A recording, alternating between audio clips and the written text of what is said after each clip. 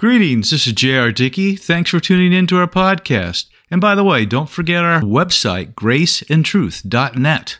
I hope you're having a great day, but if not, hang with me. It's about to get better.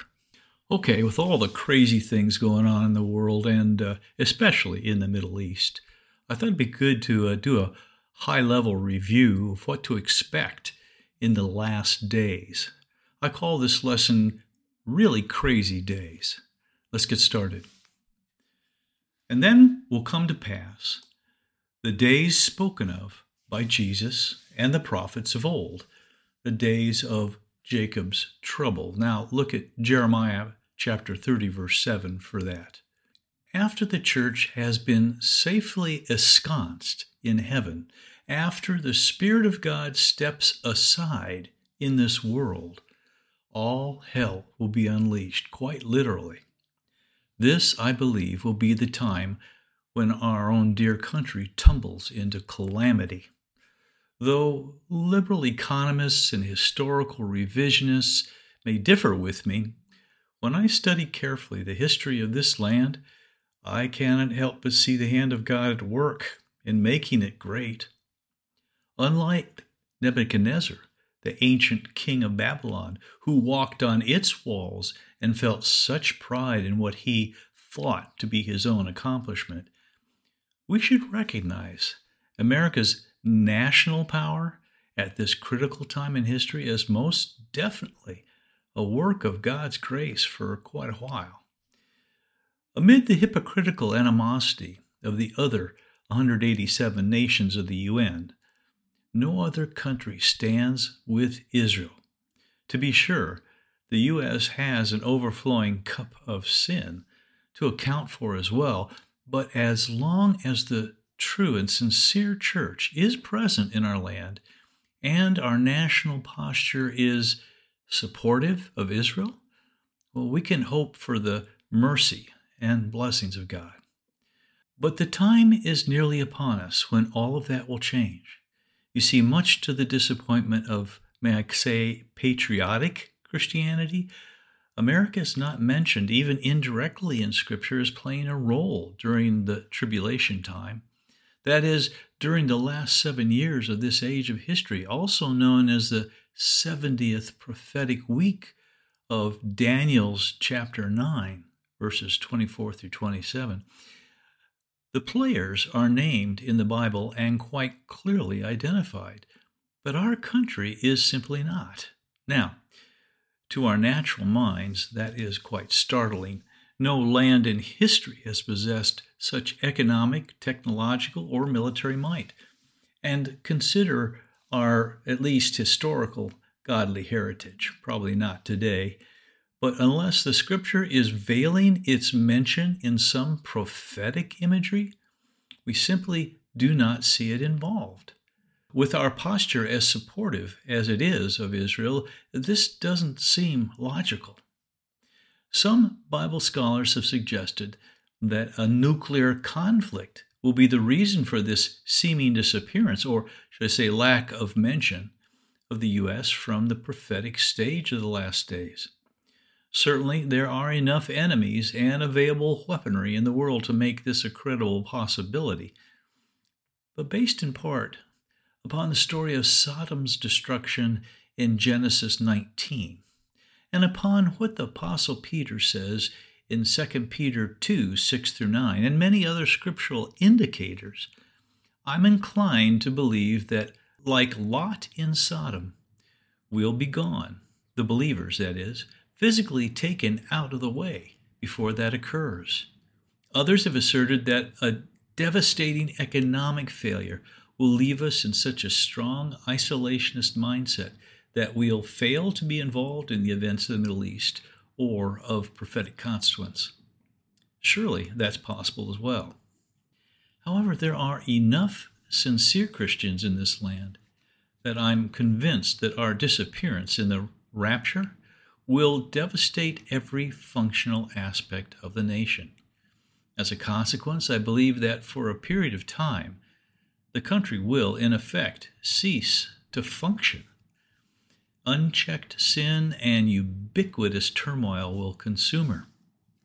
then without a meaningful alliance with the U.S., Israel will be seemingly defenseless. But Scripture says that they will also be experiencing an overall sense of security.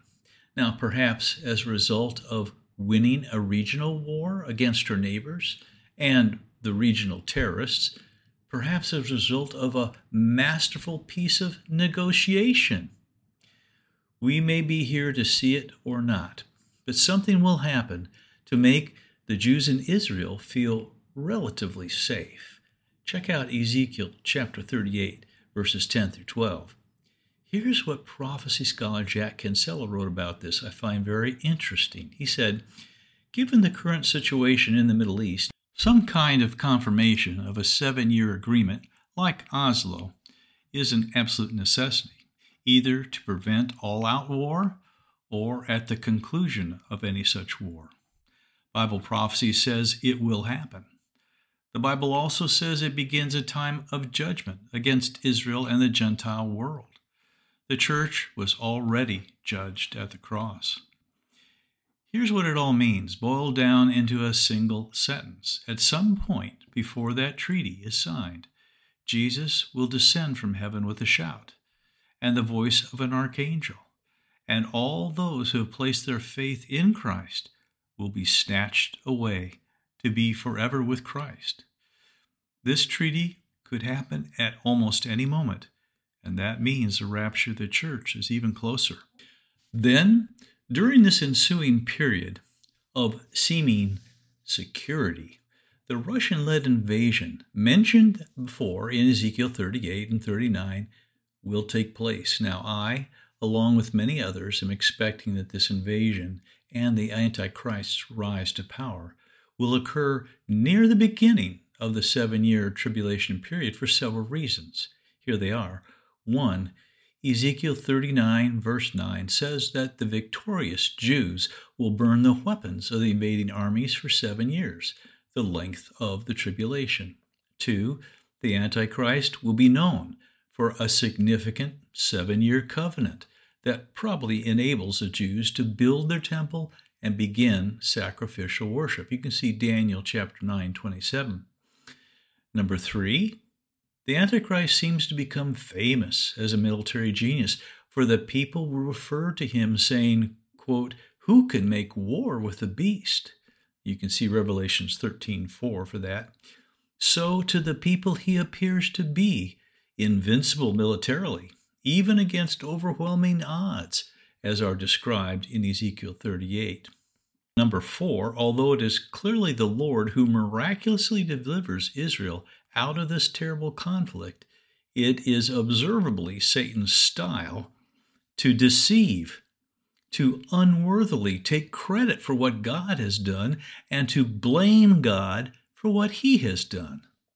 His proxy is justly called Antichrist, which means literally in place of Christ. 5, in Revelation chapter 6, right after the church is seen in heaven, chapter 5, we see the immediate release of the Antichrist, who, looking quite regal and like a good guy riding the white horse, goes forth specifically to conquer. Right behind him are the personifications of war, famine or economic repression, and death. So it's clear that once the church is gone, evil events transpire quite quickly. In any event, with America's power seriously abated and sinful behavior rampant and unchecked, it's reasonable to expect that the Jewish people in Israel will be in danger of immediate worldwide attack.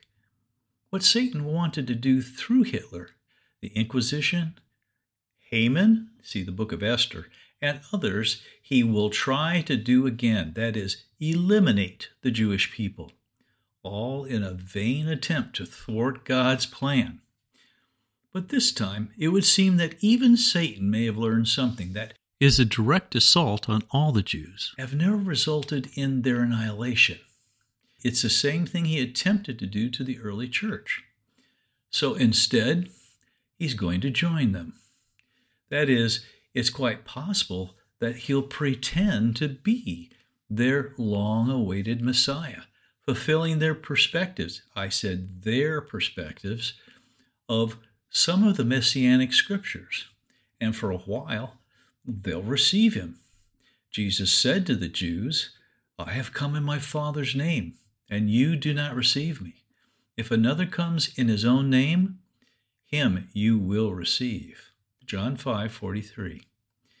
Now his act will be very convincing. He'll appear to be awesome in battle, bring a temporary peace, provide a means of constructing a new temple in Jerusalem, do signs and wonders, even overcome a deadly wound. But then, sometime near the middle of his 7-year period there, he'll demand to be worshipped and will seek to kill the remnant or minority of Jews and Gentiles who don't toe that line. Yet, although the scripture calls him the son of perdition, he won't act like some Lex Luthor, remember Superman, or carry a pitchfork, and no red tights either. On the contrary, he will appear very messianic, a charismatic leader, and an apparent good guy, an angel of light, so to speak. He'll come on the scene quite suddenly and subdue 3 significant leaders.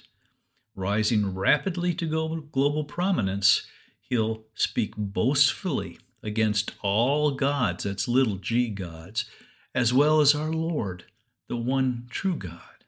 Well, sounds crazy, huh? Well, it will be. Crazy days indeed. But the good news is that we who are saved by sincere faith and the death and resurrection of the true Messiah, Jesus Christ, don't need to be looking for the Antichrist. Jesus told us to watch for his own coming, not Satan's front man.